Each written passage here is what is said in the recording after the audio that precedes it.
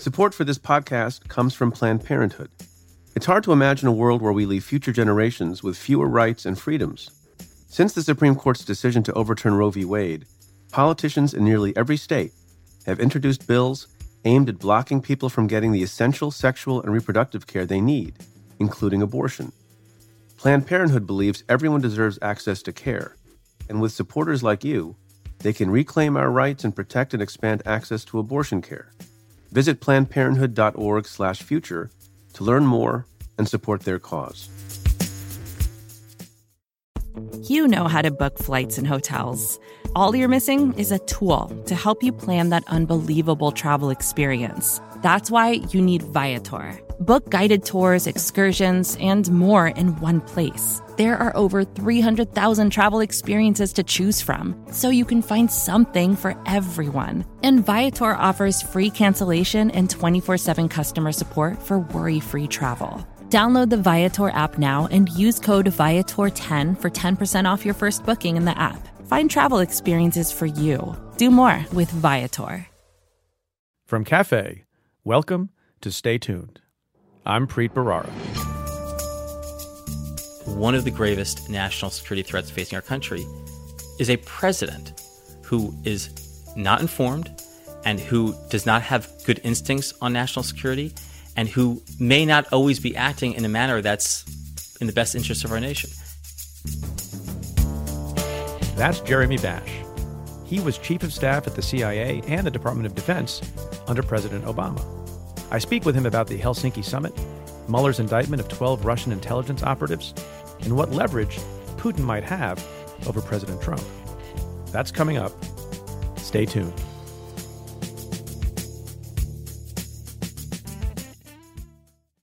Stay Tuned is supported by Secret Deodorant. And here's why that makes sense. Strong women are the secret sauce of Stay Tuned. You've heard many of them in our episodes, and there are strong women working behind the scenes on every show. And the folks at Secret know that my listeners are strong women, or their friends and family. Secret Clinical Strength Antiperspirant is made for strong women. Let's break it down. Secret is just the name. You can tell anyone about it, and you should. Clinically strong means it's extra good at preventing sweat. Twice as good as regular antiperspirant. That's why it's on the top shelf. It's midsummer, and it's 1,000,000 degrees out, and the world is giving us all plenty to get hot and bothered about. Everyone needs an antiperspirant deodorant that can keep up, but not all of them are made for strong women.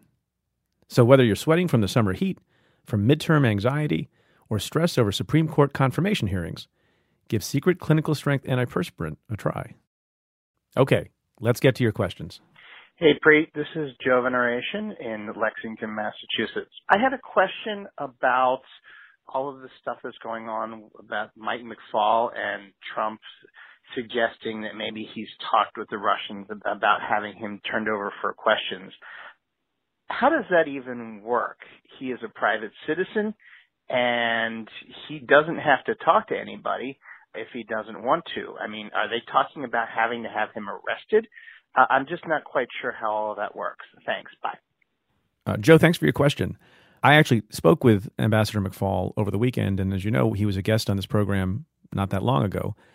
And, you know, he is naturally unhappy and upset. His family is not happy and is upset because we've never seen a situation before where a president would even suggest that a former official, and not just any official, but the United States ambassador to a country might be open to considering either handing someone over for questioning or maybe even positive about a criminal charge of some sort against someone who served his country as a public servant and as a patriot, even though that happened under a prior administration. It's as close to an abomination as any other thing that a president might consider. And it doesn't sound like putting America first. A couple of points. With respect to the idea that President Trump, powerful as he is as the head of the executive branch, could just pick up an American citizen and hand him over to another country, that's really not going to happen. That really couldn't happen, notwithstanding the power that the president arrogates to himself. And McFaul has acknowledged this. The threat really is not that in violation of law and without going through, things that are called MLATs, treaties that we have with other countries for the obtaining of evidence. That's just not going to happen. The problem is, as Ambassador McFaul keeps reciting it, is similar to the problem that another guest, past and future, Bill Browder, has made clear, and that is the problem being able to freely travel around the world. There's this thing called Interpol, which is a repository for, among other things, something called a red notice, which is basically a notification to governments around the world with respect to somebody against whom there might be a criminal charge. So that, for example, if there's a notorious murderer in America and he becomes a fugitive and we want to make sure that we bring him back, done through lawful process, the Americans would put a red notice into the Interpol system so that when that person tries to flee and travel in between, let's say, the UK and France, the authorities in France would get an alert because there's a red notice and would, and according to the agreements we have between and among countries, might hold that person and then, depending on the process that unfolds, deliver that person back to the United States. I mean, it's all complicated and that's a simplification, but that's how it's supposed to work. That system, however, can be abused. And to the extent, Trump's remarks were suggesting that we would allow the Russians, as they have done with Bill Browder and others, that we would allow the Russians to misuse the Interpol system and file some spurious criminal charge against Michael McFaul in Russia that would cause him and his family to be detained if they just traveled in the natural and ordinary course. That's worrisome. There have been times when I've had to worry about travel because of a position that has been taken by the government of Turkey, which I've mentioned before, by President Erdogan personally. And you like to think that based on the work that you did in good faith as a public servant in this country, that when other countries start playing politics and start to manipulate actions and activities for their own political gain in their own country, that we're not going to criminalize our own people's conduct. And as far as I know, going back to forever, American presidents respect and uphold the dignity of their prior public servants and don't, cave to foreign despots. And through the rhetoric that the president was using, there's some doubt as to how strong he would be in defending American citizens. This next question comes in a tweet from Matthew Bergeron. Hey, Preet Bharara. While I have no doubt a person's clearance can be stripped for pretty much any reason, how is doing so based on criticism of the government not a First Amendment violation? Seems to me to be the epitome of arbitrary and capricious based on speech. #AskPreet. Thanks for using the hashtag, Matthew. So that's a very good question, and I have a bunch of things to say about it. As you'll hear in the conversation coming up with Jeremy Bash, we spent quite a bit of time talking about the basics of security clearances and how information is classified and the different levels of classification. But because this is the world we live in now, news breaks on a constant basis. Right after I taped that interview with Jeremy was the news that the president looks like he's considering stripping the security clearances from a number of people, including Jim Comey, Andy McCabe, John Brennan, and some others. Now, as you say, people's security clearances get removed all the time. And generally speaking, when people leave office, they lose their security clearance. I don't believe I any longer have a security clearance. Maybe I do, but I'm not aware of it. I don't expect to have it. I don't expect to be read in on any classified information going forward because I left that office. There has been an exception, as maybe you've been reading about and seeing on TV the last few days, for people who are very high up in the intelligence community so that they can give the benefit of their experience and expertise and knowledge to their successors. So it's not something that's supposed to be a benefit to the person who continues to retain a security clearance after they leave office, because why would you do that? The reason we have it, and the reason it's been afforded to a lot of people, including folks like James Clapper, who I think has had continuous security clearance at the highest level for multiple decades, it's to allow current officials to read people in who have had those positions before and say, hey, we'd like to get the benefit of your wisdom on how we should have dealt with this issue or this crisis or this phenomenon better. And there are people in the intelligence community who have, as a pro bono matter on the side while they have other jobs after leaving office, have formed working groups and gotten together and done sort of informal commissions. And the only reason they can provide that expertise and wisdom back to the government that used to employ them is to retain some security clearance. So, it's like thumbing yourself in the eye to spite someone else. So it doesn't make a lot of sense. And the second point is, you're absolutely right. There may be a First Amendment challenge. I don't know. There's some lawyers, including the lawyer for Andy McCabe, who has suggested on social media that there's a First Amendment problem here. If you decide to change the policy and decided you wanted to make sure that every former official no longer has a security clearance because that's a national security issue or it's bad policy, and you decided as a blanket matter to do that, maybe that's wise, maybe it's not, but that seems okay. But this is just the most recent manifestation of something this president continues to do in other areas. And that is he singles out only his critics. He singles out only the press outlets that he doesn't like. He singles out only the former officials that he doesn't like and tries to figure out ways to punish them. The funny part about all this, to the extent anything here can be funny, is as Jim Comey has made clear through Ben Wittes this week and maybe other outlets, he doesn't even have a security clearance. So, Trump and Sarah Huckabee Sanders have made a big deal of trying to take something away from somebody out of spite and anger and retaliation that they don't even have. So it's egregious combined with comedic, as a lot of things this president does are. And just to give you a sense of how outlandish it is to decide you want to take some privilege away from people who have criticized you and how unusual that is, somebody we talk about all the time and you hear about all the time, Michael Flynn, the former national security advisor to President Trump, during the campaign, when he was campaigning for Donald Trump, and Michael Flynn was at televised campaign rallies, he not only heard, but also joined in and directed chants against Obama's preferred successor, Hillary Clinton, chants of lock her up. And even during that time, when he was being incredibly political and using his security clearance as part of his resume to stand up at those rallies and yell completely politicized things like lock her up, no one took away his security clearance. It's just important to remember that there's no real harm that comes to the people whose security clearances are being threatened. They're out of office. The only reason they would need to have it is if someone decided they wanted the benefit of their experience and knowledge. It's a way of making sure that the current government has the benefit of other people's brains. The people who are losing out are not John Brennan or Jim Comey or Andy McCabe or James Clapper. It's the rest of us.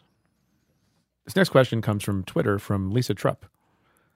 In light of the release of the first Cohen tape, can you clarify how or why it's possible the $150K paid to Ms. McDougal may represent a campaign finance violation? Thanks for your time. Love the podcast. Thanks for your question. Look, I think it depends on what the facts are. So one way for there to be a campaign finance violation is if you don't report an expenditure that's in connection with your campaign. That's how there's transparency in our election process. So if you spend a lot of money on advertisements, that's supposed to be reported.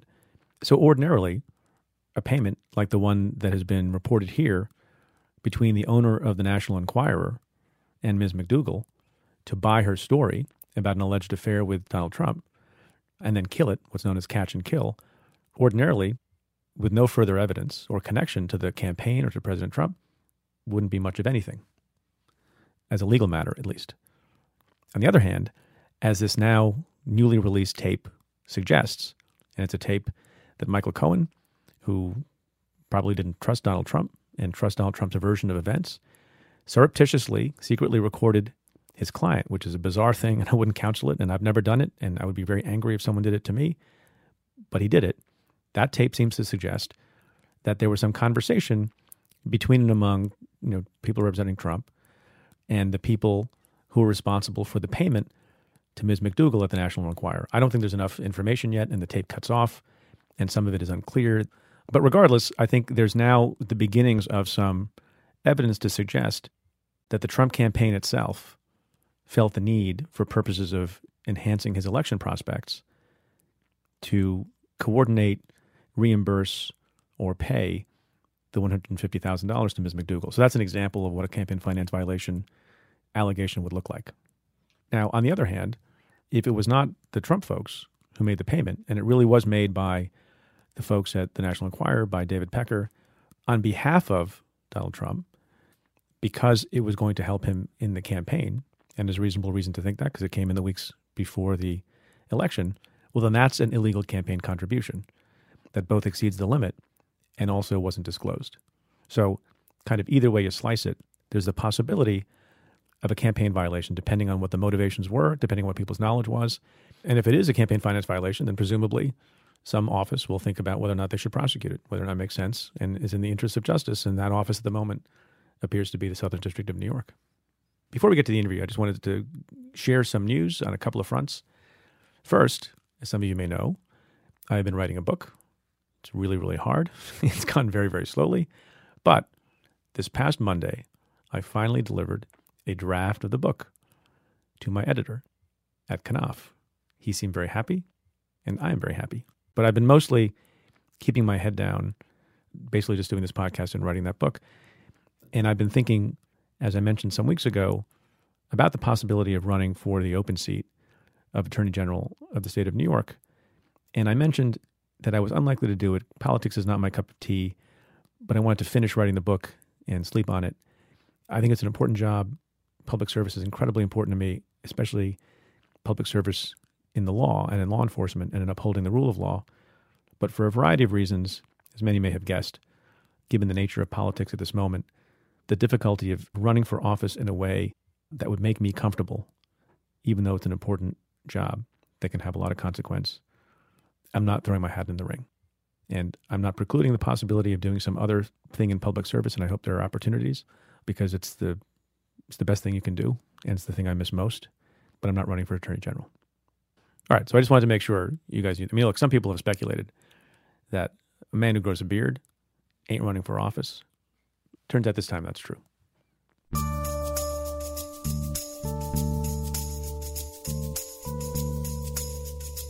My guest this week is Jeremy Bash. He served as Chief of Staff at the CIA and the Department of Defense for Leon Panetta under President Obama. In This Week with So Much News, we talk about Helsinki, Trump and Putin's one-on-one meeting, and the indictment of 12 Russians for their interference in the 2016 election. Plus, Jeremy explains why we shouldn't call it meddling. That's coming up. Stay tuned. Stay Tuned is supported by SimpliSafe. SimpliSafe is home security done right. And here's what I love about SimpliSafe. They go above and beyond to protect your family. They obsess over the details. Here's an example. Most alarms have a sensor that listens for breaking glass, but sometimes the sensor gets fooled by sounds like dropped plates or a baby crying. So SimpliSafe built a facility to test breaking glass. They ran more than 10,000 simulations until their detection technology could tell a broken plate from a broken window. That's the level of detail SimpliSafe puts into everything they do. It's what sets them apart from other security companies. SimpliSafe's system is designed so you'll never notice it. You never have to think about it. It's that easy and intuitive. There's no contract. They work hard to earn your business. 24/7 monitoring with police and fire dispatch is just $15 a month. It's the best around-the-clock protection you can find. Order your SimpliSafe security system today at simplisafe.com/Preet. And when you do, SimpliSafe will also donate one to a family in need. That's simplisafe.com/Preet. simplisafe.com/Preet. Jeremy Bash, thanks for being on the show. Great to be here, Preet. So I'm feeling a little bit nostalgic. People may not realize that this whole podcast thing I'm doing started right here in this office building in Washington, D.C. last September, when I interviewed in this very space my first guest, Leon Panetta, which you helped arrange. So thank you for that. My pleasure. He's a great American, and it was a great way to kick off an amazing podcast. That is a double suck up in one sentence, which wow, that was really good. You've learned a lot from that media training, Jeremy. I will say that I was much more nervous then than now. No offense to you. None taken. But now, I've got this podcast thing down pretty well. Nailed it. Thanks for joining us. So here's the problem. We are taping this on Monday afternoon, and so many things have happened in the last week that are in your wheelhouse and your expertise as someone who's done so many things in the intelligence community. I don't know what to talk about. Could you first save me the effort of having to describe your bio at length? And could you tell us all the different things you've done, particularly in the intel world? Sure. Well, you and I had a chance to work together when you were serving as U.S. Attorney. At the time, I was Chief of Staff to the Director of the CIA, Leon Panetta. And after I served there for a couple of years, I went with Secretary Panetta to the Pentagon, where I served as Chief of Staff to the Department of Defense. My background really was I was a lawyer, worked in private practice for a while. After 9/11, I went to Capitol Hill, where I first met you when you were working for Senator Schumer, and I was serving as chief counsel for the House Intelligence Committee. And that was a time in the mid-2000s, you may remember, when intel was all the rage. It was on the front pages. It was about the Iraq WMD intelligence failure. It was about the 9/11 Commission recommendations, which came out in 2004. It was about enhanced interrogation techniques and about NSA surveillance and all the issues that kind of thrust intelligence onto the front pages for almost the first time since probably Iran-Contra. Right. It's back on the front pages again. It is. Well, I'll just say, though, after I finished a federal clerkship after law school, I was going to try my hand at practicing law, but I decided to work on a presidential campaign. This was for Gore in 2000. And at the end of the campaign, even though I was a foreign policy advisor for the campaign, you may recall that the election night ended in kind of a tie.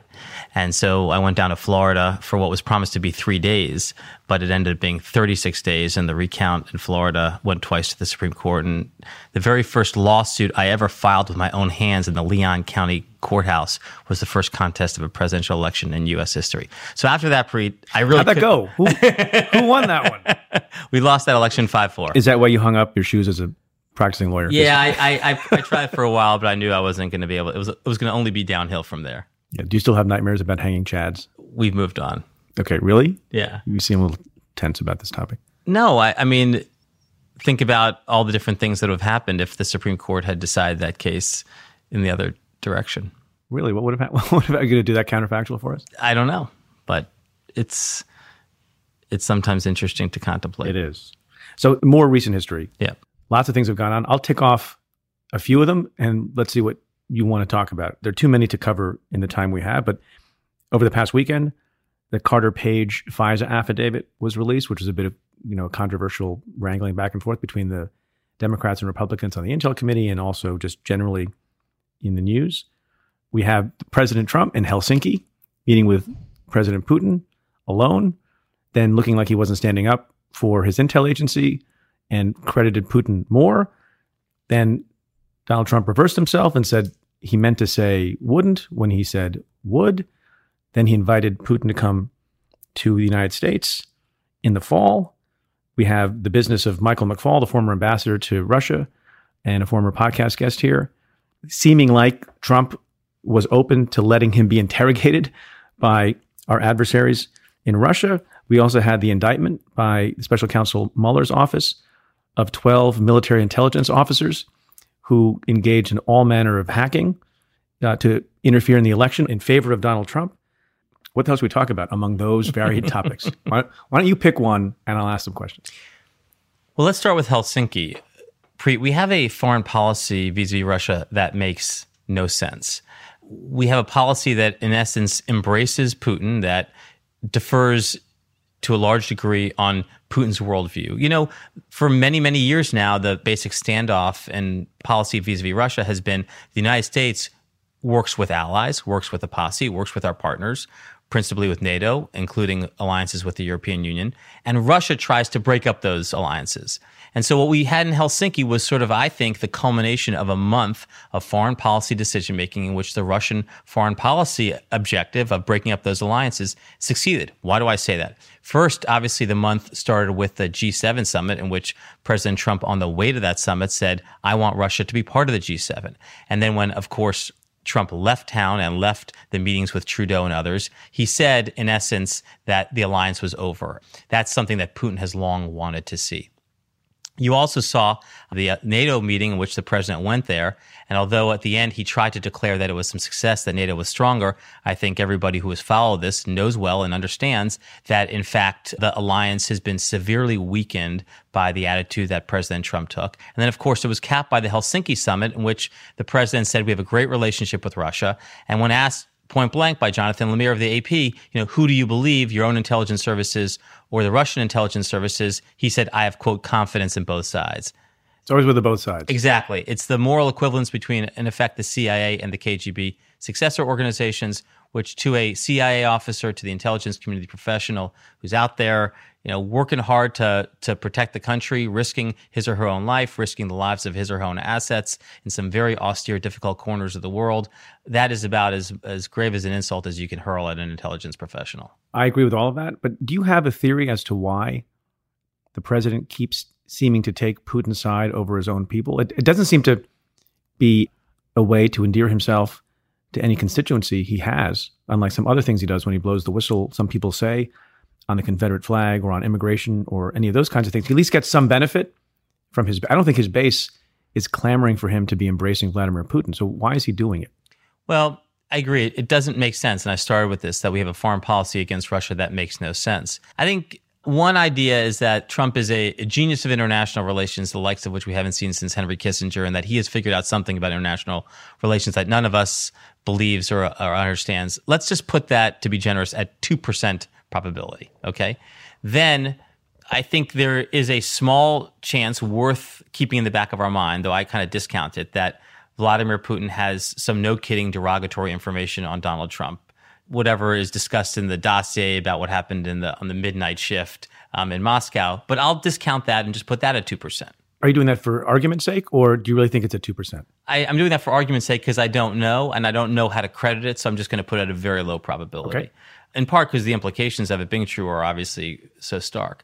But so I think there's a 96% chance that the reason why Donald Trump has taken this very pro-Russia position, pro-Putin position, is because of money, because of the longstanding financial ties that have existed between the Trump organization and people around the Russian government, to include Russian oligarchs. And the Trump organization obviously is largely a real estate enterprise and then ultimately a branding enterprise, needed capital for expansion.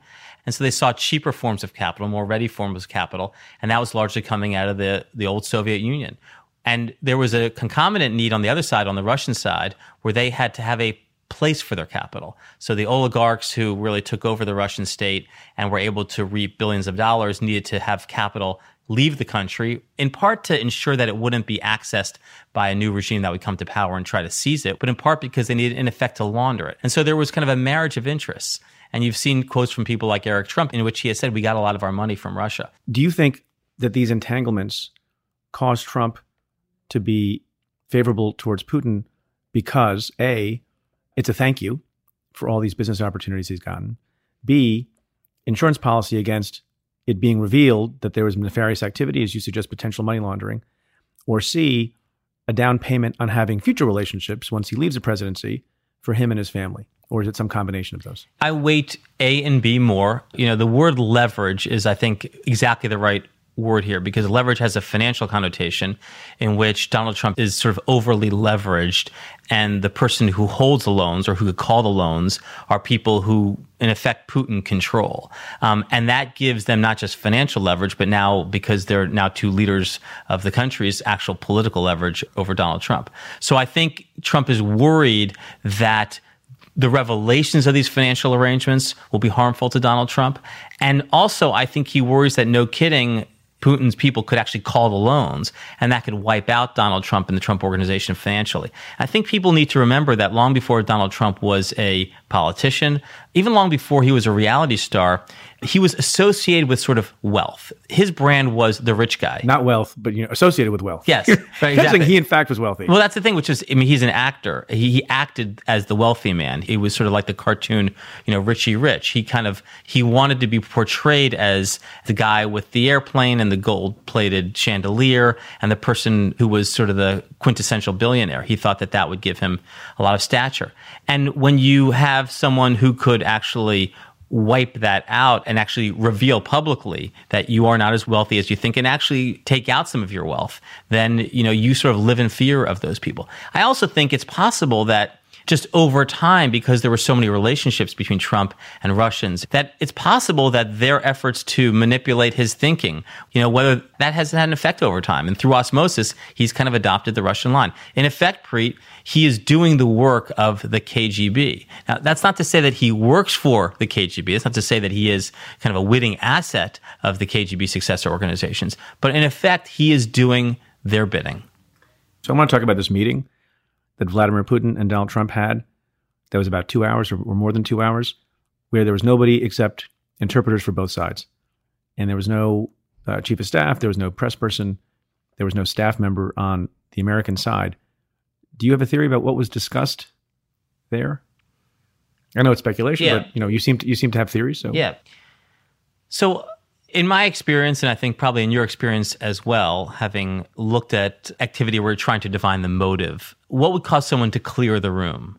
I kind of hearken back to the Oval Office event where Trump wanted to have a chat with Jim Comey. Right. You clear the room when you're going to say something that exactly. Maybe doesn't put you in a good light. Right, where you don't want any other witnesses or you don't want any other people to hear. So I kind of go into this analysis and the assumption that there were things that Donald Trump said that he didn't think he wanted anybody else to hear. Now, before I unpack that a little bit, what's an alternative? An alternative is that he has such a large ego that he thought to himself, I can do this better than anybody else. I don't really need anybody. Pompeo and John Kelly. Right. And I can charm Putin. Yeah. I can look into his eyes like prior presidents have said that they did. Right. And I will bond with him and all will be well. Right, exactly. And that I want to have a better relationship with him, and the best way to do it is in a one-on-one setting. Now, in my experience, having kind of set up many meetings of senior government officials, bilateral meetings, there is a role for kind of a one-on-one private meeting. But let me tell you how I've seen it work. Occasionally, you'll have sort of the senior principal, either a president or a cabinet secretary, spend a little time one-on-one with the person, sometimes a little warm-up, get to know you, or, occasionally a foreign leader will want to raise something like something very personal, like, I'm going to be leaving this job in 6 months, and, I want you to know that my successor is either a great guy, or B, someone you can't trust. I mean, there's some things you don't want written down as part of the official record.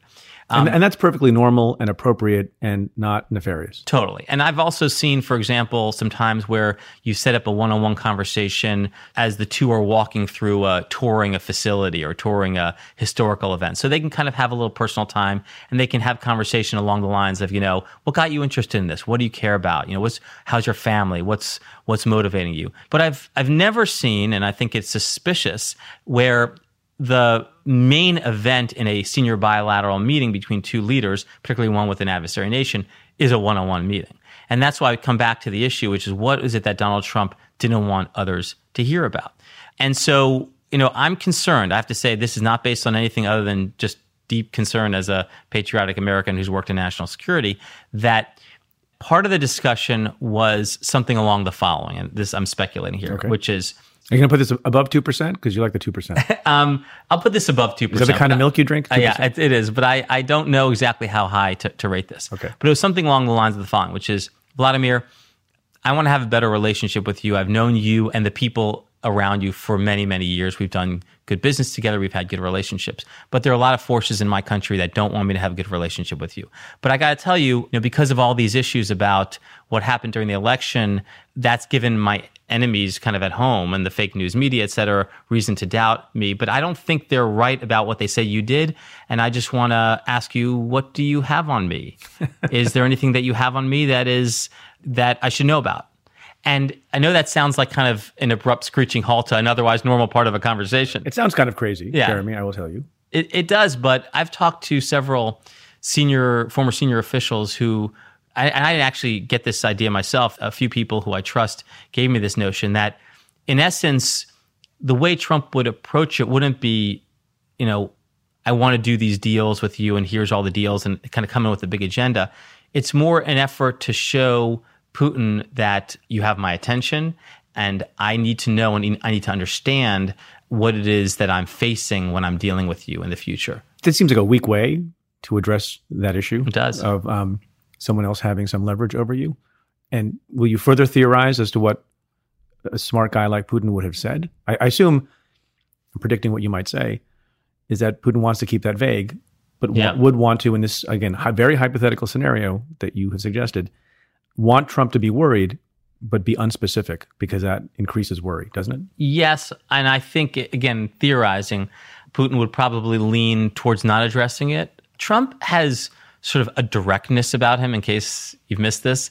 And he does? Yes. And in some sense, I think some people believe that that's part of his appeal to a certain part of the electorate, that, he doesn't kind of sand off the edges of conversations. He doesn't sort of engage in niceties. It's pretty direct. So it's not a lot of subtlety. Exactly. So I can kind of see him kind of slamming in there and saying, I got this problem on my hands. I need you to help me solve it, but I can't solve it until you tell me what you got on me. Whereas Putin, I see as the opposite, as having all the subtlety and understanding all the diplomatic nuance and all the ways to manipulate a conversation. So I presume what he would say is, I assure you, I can see no reason why I would ever bring up those things that happened in the past. And so let's talk about the future, because I'm sure that if our futures are bound together, there'll be no reason to ever come and address things from the past. But Putin also, and this seems clear from some of the subsequent conversations and disclosures made by the Russian side, made some asks, talked about questioning Bill Browder and Michael McFaul.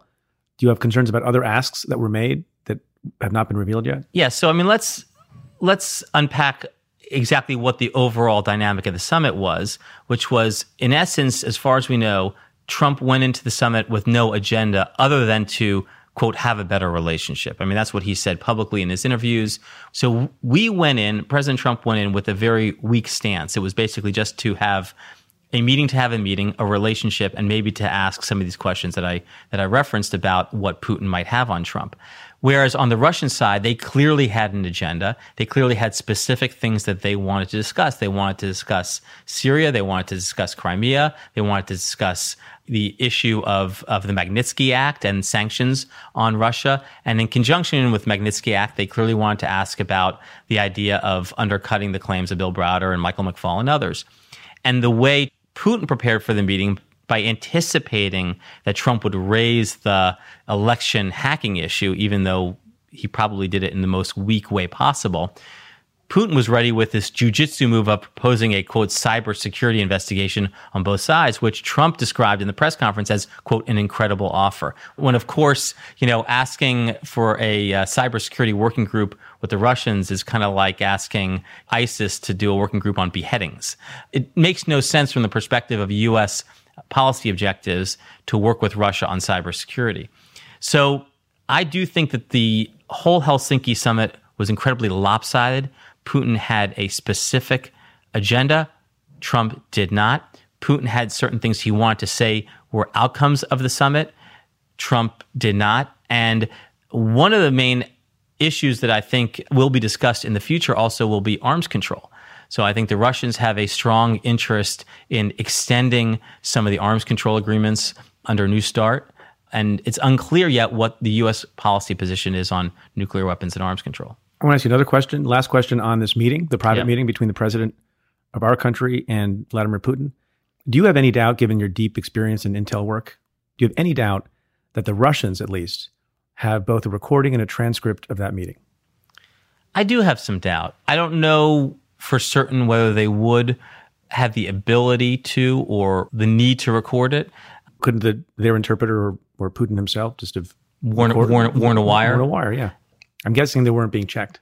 Yes, I suppose that's a possibility, but my mind would have to go to a very dark place in order to conclude that they would record it in order to hold that over Donald Trump in the future. And I'm just... You're not prepared to go that dark with Vladimir Putin? That dark. I'm not prepared to go that dark just yet, but... They go polonium, but they don't go recording? I think it's possible, Preet, but you put it over 2%? Around 2%. Okay. I'll put it at 96%. Okay. Do you think it's possible some other nation's intelligence agency sought to and succeeded in recording that conversation? I think several nations' intelligence agencies sought to understand what happened in the meeting, and they could have done it through technical means. They could have done it through human sources. They could have done it through a wide variety of means. I think, for example, many intelligence agencies probably have Donald Trump's personal phone tapped.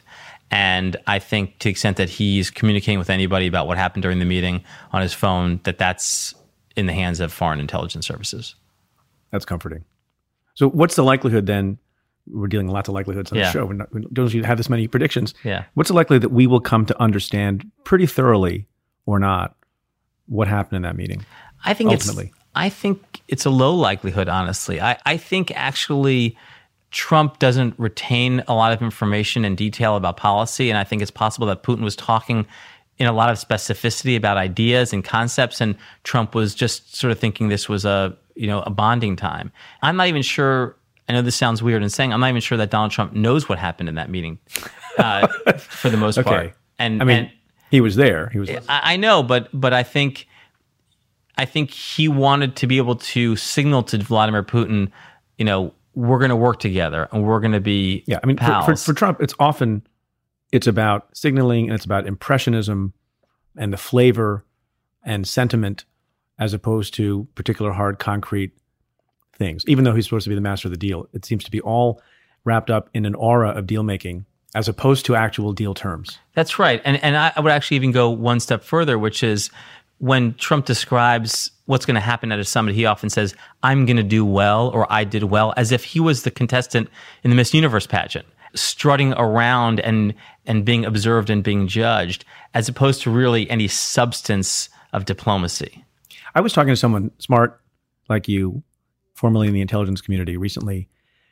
And the question we were discussing, I want to put the question to you, is how do you explain to an average person in the United States who has to deal with, lower wages and healthcare and education burdens and all sorts of things that you deal with as a busy working person in America, why they should care about Vladimir Putin and what he does? I mean, in the old days during the Cold War, a lot of this back and forth and the antagonism was understood to be based on the fact that the Russians, or the Soviet Union, was really trying to export communism to the United States and undermine our way of life in that very particular way. No capitalism, communism, no democracy, communism. That's not part of the rhetoric in the adversarial nature of relations between our countries now. So in the absence of that, how do you explain in the clearest way that you can why they should be concerned? I think all Americans need to trust their government and need to know that their government is being candid and forthright and truthful about their objectives. I also think the first role of government is to protect the country. So I think in both of those realms, taking a tough line on Russia is in the interests of all the American people. Now, the problem that we have with Trump's approach towards Russia is twofold. Number one is it's clear he's not being forthright and candid about the true nature of the relationship that the Trump organization has had with the Russian Federation. And also, he's doing things to advance American foreign policy objectives that are manifestly against our interests, like undermining NATO. Now, to get back to your question, Preet, about why should an American care, I think all American families do care whether or not America is going to be a leader in the world, going to be strong, going to have strong alliances, going to protect our interests, whether it's because it's to protect our economic interests around the world or to protect our national security interests. And they also want to know that the attributes of the highest office of the land are those of truth and justice, and they don't want to have a secret agenda, a secret deal emanating from the Oval Office. And overall, I think my concern about the Helsinki summit and the follow-on summit is that it's clear that Donald Trump has entered into a secret deal with Vladimir Putin, a secret deal to reshape American foreign policy in the image of Putin and Russia's theories about international relations. So President Trump has this meeting with Vladimir Putin in Helsinki. And then I think 2 days later, it becomes known that he's invited Putin to come to another meeting in D.C. And I believe last week you were at a conference, were you not? Yes. Which conference was that? That was the Aspen Security Forum in Aspen, Colorado. And at the Aspen Security Conference, there is a now much-watched interview that was occurring in real time with Andrea Mitchell and the head of the DNI, Dan Coats.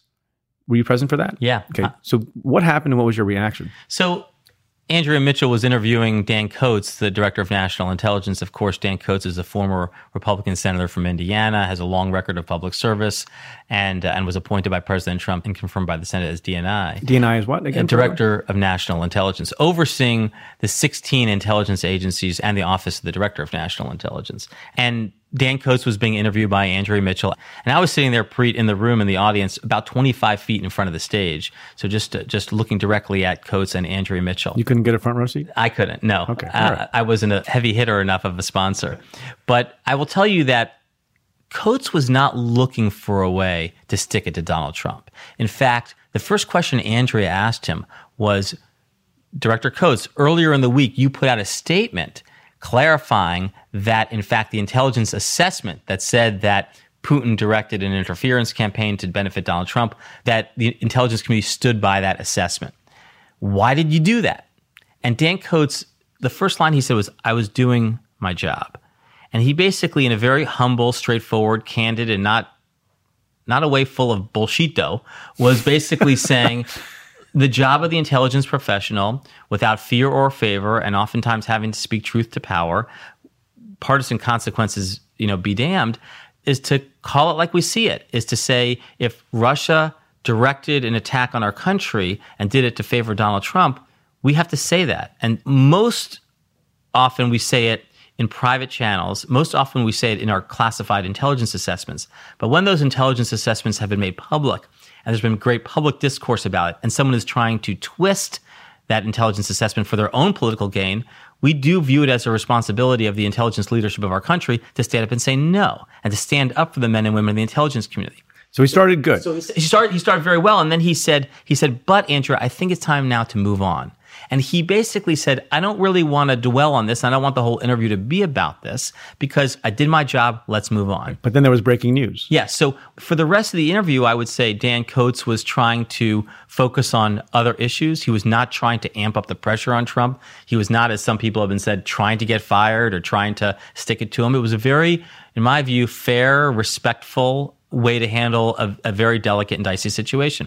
Well, at some point later in the interview, about 40 minutes in, Haley Talbot, who is the producer for Andrea Mitchell Reports, scribbled a note on an 8.5 by 11 piece of paper and tried to step over people in the audience and wander her way up to the right side of the stage. And she walked up to the stage while Coates was giving an answer about whatever it may have been and handed this note to Andrea.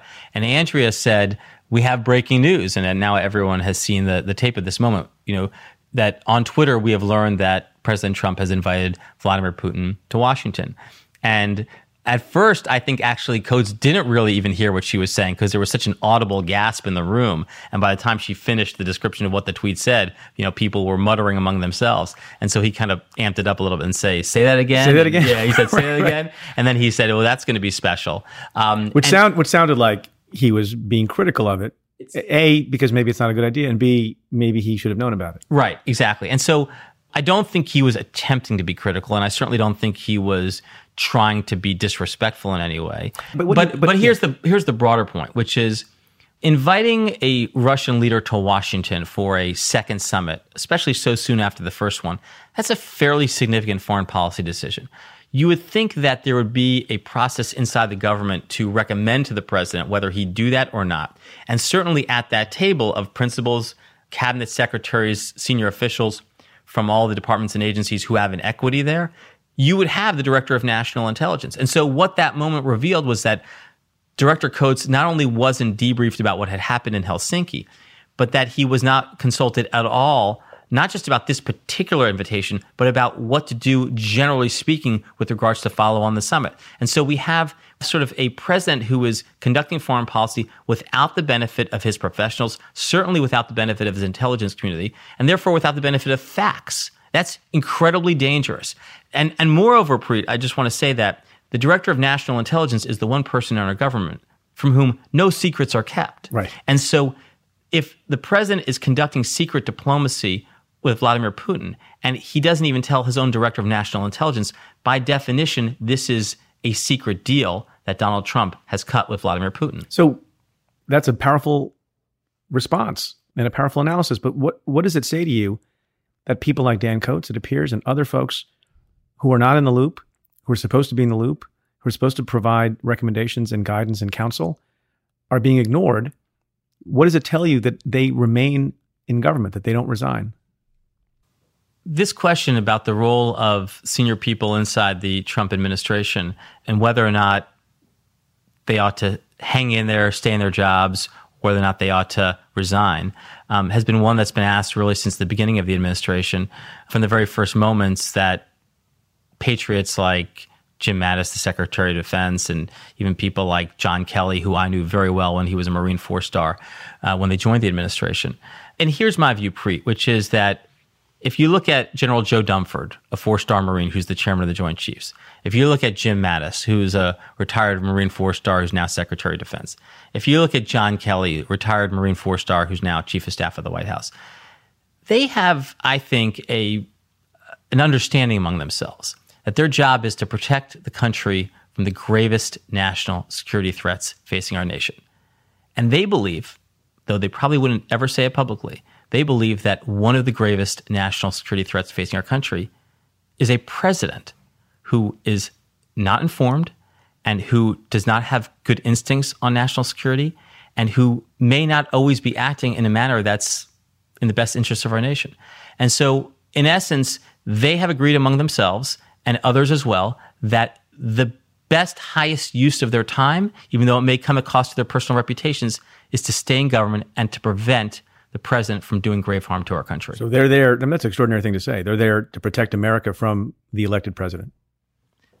from decisions of the elected president that would harm our country.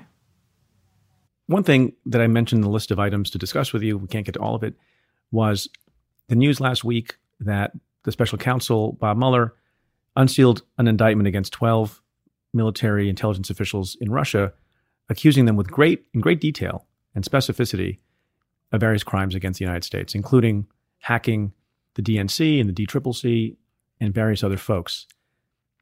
Did you have an immediate reaction to that?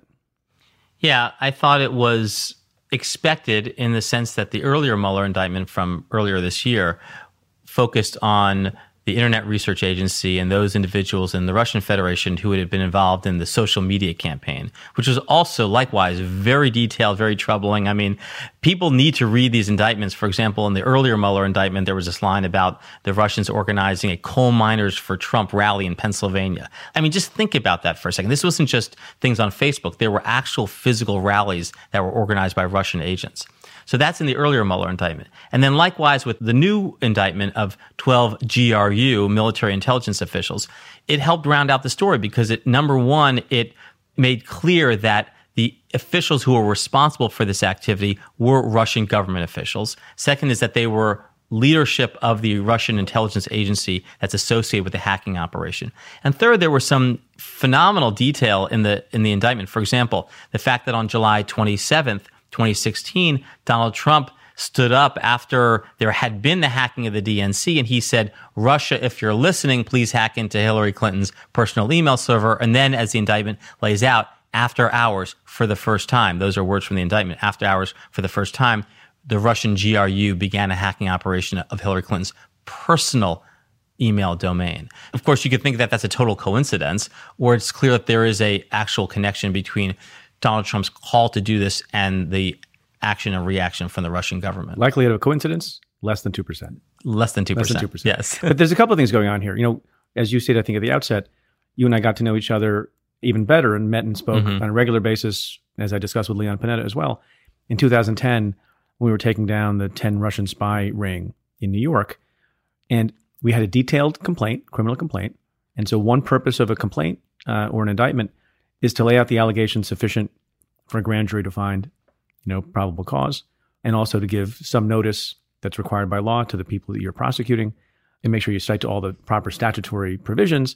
But another purpose, sometimes in these contexts, is to send a message to the adversary. And that was part of what was going on in 2010, not the most important thing, but a part of it. To what extent do you think in this charging document, this indictment against the 12 GRU people, was there a message being sent to Russian intelligence? And if so, what was that message? I think the message is that we have you penetrated, that we have been able to collect on your tactics, techniques, and procedures, that we know exactly what you did 2 summers ago, and that we are going to lay out in precise detail for all the world to see the way you attack American democracy and the way you attack other democracies. And by the way, I should say, I don't like to use the word meddling, because meddling is something that's annoying. It's something your mother-in-law does. It's something an officious My mother-in-law neighbor. never meddles. The right word is attack. Russia attacked our country. They didn't meddle in anything. But you referenced, Preet, the 2010 roll-up of the Russian illegals that you were, when you were serving as U.S. attorney, were intimately involved with. And you and I did work quite a bit on that matter. That was dubbed Ghost Stories by the FBI. That was the code name for that operation. A couple of interesting kind of contemporary points about that. First, when the Russian intelligence services went to assassinate Skripal on the streets of the UK, a lot of people don't realize, but Skripal was one of the individuals who we got free, trading him for the Russian illegals that we arrested inside the United States.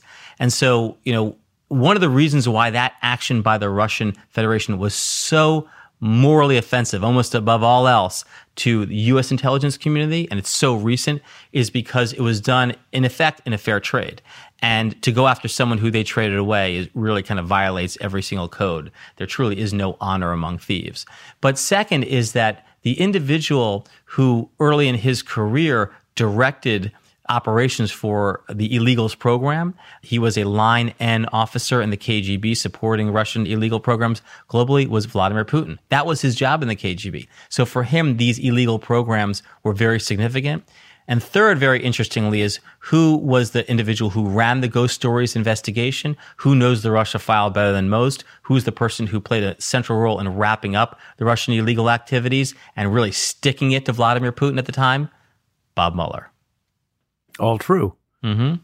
When an indictment with this specificity is unsealed, further what you were saying a second ago, and folks in Russia, in the intelligence agencies, and specifically the GRU, see how much we have and must know that there's even more we have that we didn't even put in and we didn't declassify. Do people get fired? What's the reaction there? There may be some retribution inside the Russian Federation, but I'll tell you, after the Russian illegals were wrapped up in 2010, Mikhail Fradkov, who was the director of the SVR, the successor to the KGB, he did not get fired. And I got to believe... Wasn't that surprising? I mean, it was surprising to me. Right? It was. And I got to believe, Preet, that there's a lot of spin and just kind of cover up inside the Russian Federation. Everyone was blaming somebody else and making excuses. And there's no real reckoning. There's no real accountability inside their intelligence services, which is obviously something that makes them incredibly weak. So one of the reasons I'm happy to have you here is that there's lots of people in the country asking a lot of questions about how intelligence works, but sometimes we don't go to basics. So let me ask you some questions about classified information. Mm-hmm. That has been in the news a lot for a long time with respect to Hillary Clinton and other folks. How many levels of classification are there? Well, there are three main categories of classified information. There's secret information, there's top secret information, and then there's what's called SCI, or sensitive compartmented information, the highest level of classification. And is most classified information in one of those categories? Well, the vast majority of the U.S. government's information that's classified is, of course, at the lowest level, that's secret. But when you're talking about the intelligence community, you're talking about CIA or you're talking about NSA, most all of that information is at actually the highest level, SCI. And then even within SCI, there are particular programs that are only known to certain folks on a need-to-know basis. That's right. So just because you have even that clearance, SCI, which I used to have, used to have, that doesn't mean you have access to everything. That's right. The C in SCI is compartmented. Correct. It means there are various compartments within that category. One compartment may be information related to signals intelligence. One compartment may be information related to covert action. One compartment may be related to human intelligence collection.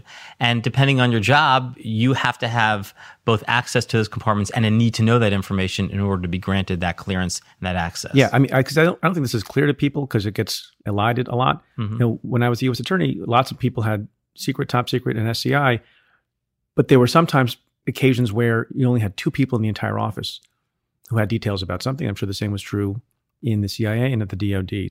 That's right. And when you're talking about the intelligence community doing work against Russia, for example, much of the work there is going to be held in a very strict compartment within SCI because, of course, some of the information derived could be from the most sensitive sources, including potentially human sources. And so you want to limit the number of people who know about that. Obviously, if that secret's out there, we've had penetrations by the Russian intelligence services of our own intelligence community, like people like Ames and Hansen and others. When those sources become known, those sources can actually have their lives in danger and become killed. I mean, Tolkachev, who was one of the most productive spies for the United States government, he was a Soviet scientist. He was outed by Ames, and ultimately he was killed. How does something come to be classified? So the basic practice of an intelligence professional is that whenever they generate work product, a cable or an email, or even, believe it or not, hey, do you guys want to go to lunch, an email to office colleagues, that actually will probably have a classification on it. Presumptively. Yep, it does. And in fact, when you generate emails inside the intelligence community, there's a kind of a drop-down menu where you have to select which classification it is. And I think most people set their default to top secret. Right. Does that not result in overclassification? This is one of the downsides of our system, is that there's huge punishment for not classifying something that should be classified or treating something as unclassified that is classified, but there's zero punishment if you overclassify things. And overclassification has its own costs. There are actually literally costs of handling classified information, computer systems and security clearances and polygraphs and all the rest. But there's also costs in that if everything is classified, nothing is classified. Meaning, if you treat everything as super secret, then in effect, the specialness of a secret gets watered down and it's not treated with enough sensitivity and care as it needs to be. So with respect to the criminal indictment against the 12 GRU Russian agents. There's a lot of stuff in that that's now public, but once upon a time you believe was classified, right? So how does that process work? I mean, we dealt with it all the time, but explain quickly how it can be that something is highly, highly classified, then makes its way not only to a lower level of classification, but in fact, a completely publicly disseminated document. Yeah. So for any classified information that needs to be, in a sense, declassified, revealed publicly for a governmental purpose, for example, for a criminal indictment, there's a process that goes on, and it's up to the Justice Department, principally the National Security Division, that would bring the stakeholders, people who own that classified information, around the table and say, look, the special counsel wants to go public with this information, and there's probably a dialogue, and they probably redline. Sometimes it's a fight. Yeah, sometimes it's a knife fight, and they probably, they're redlining and exchanging red lines of documents back and forth, and finally, ultimately, the leadership of, say, CIA or NSA has to be comfortable with the fact that DOJ is going to be revealing publicly this information. And so what does that tell us about what happened here? It tells us that the intelligence community felt strong enough about the importance of calling out publicly what the GRU had done, that they were willing to risk their own sources and methods to some extent, and allowing Bob Mueller to state that publicly. And you could view it through one lens of the more political lens, which is they went off the Trump reservation and they decided to kind of stick it to Donald Trump, and they did it notwithstanding the fact that it would harm him politically.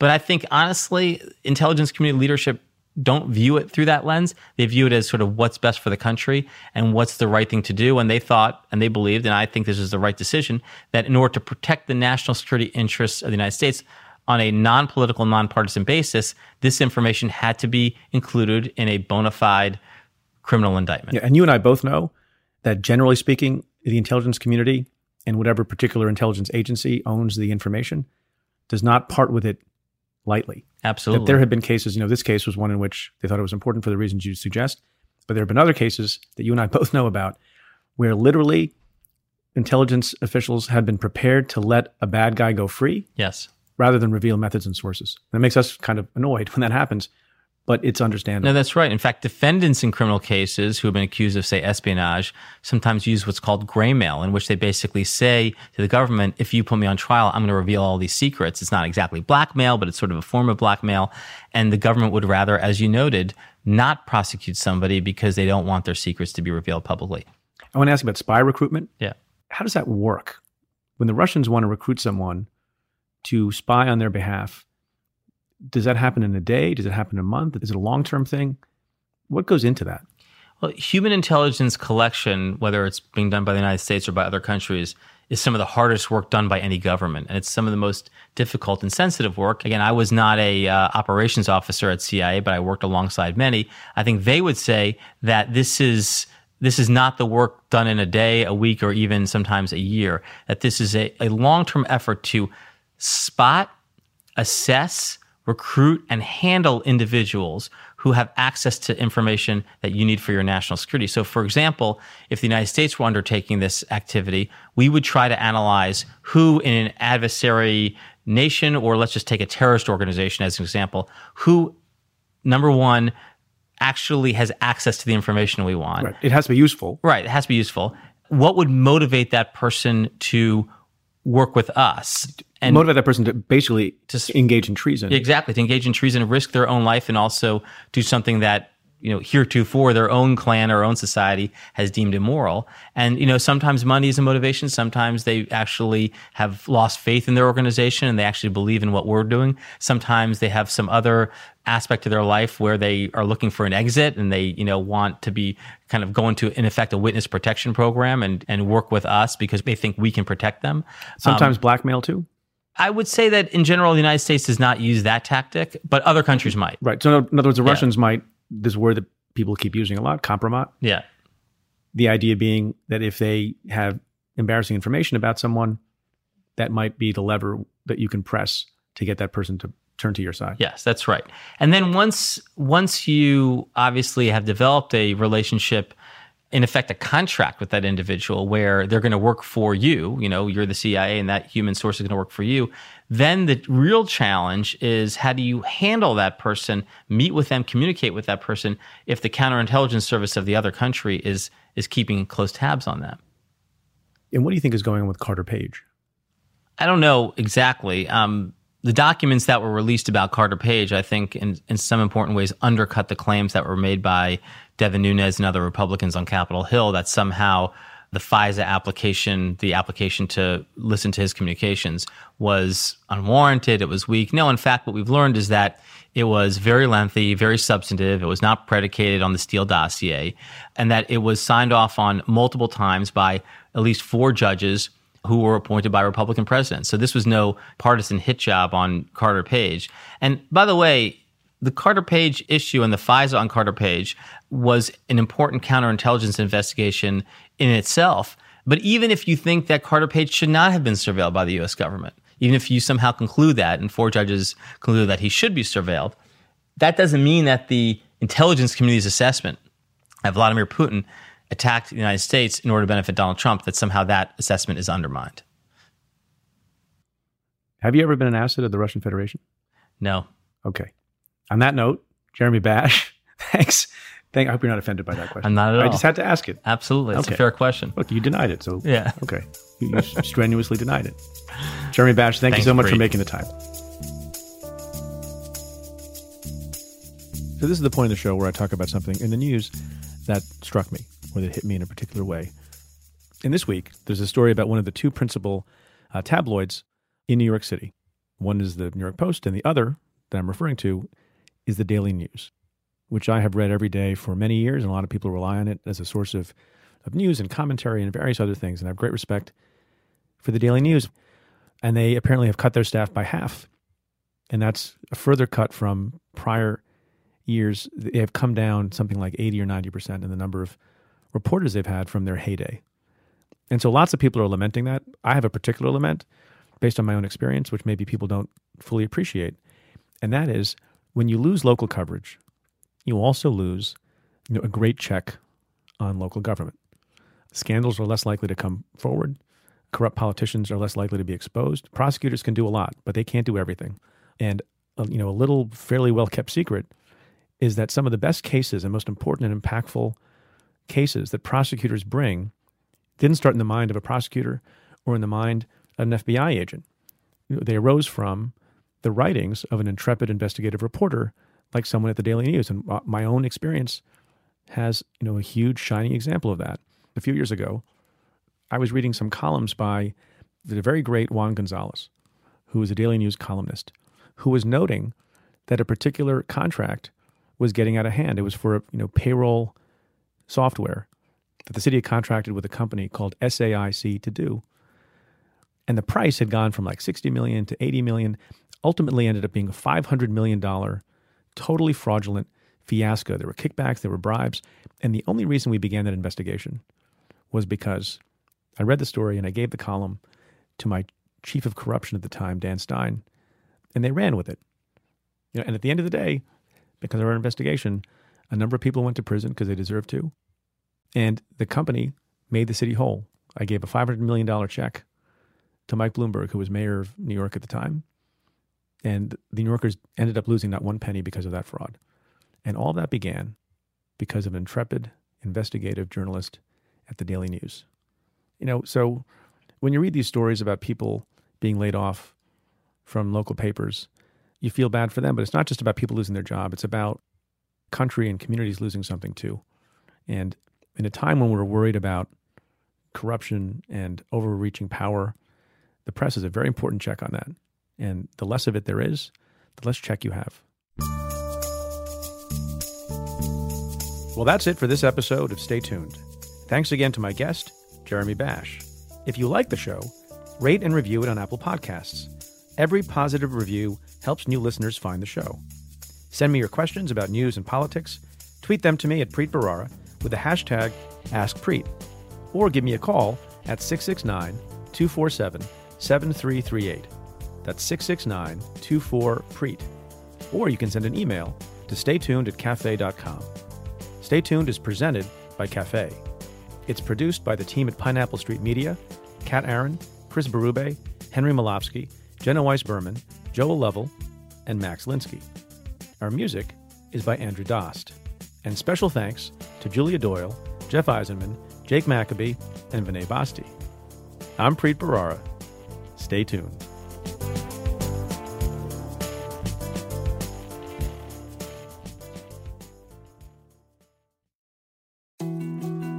More to-dos, less time, and an infinite number of tools to keep track of.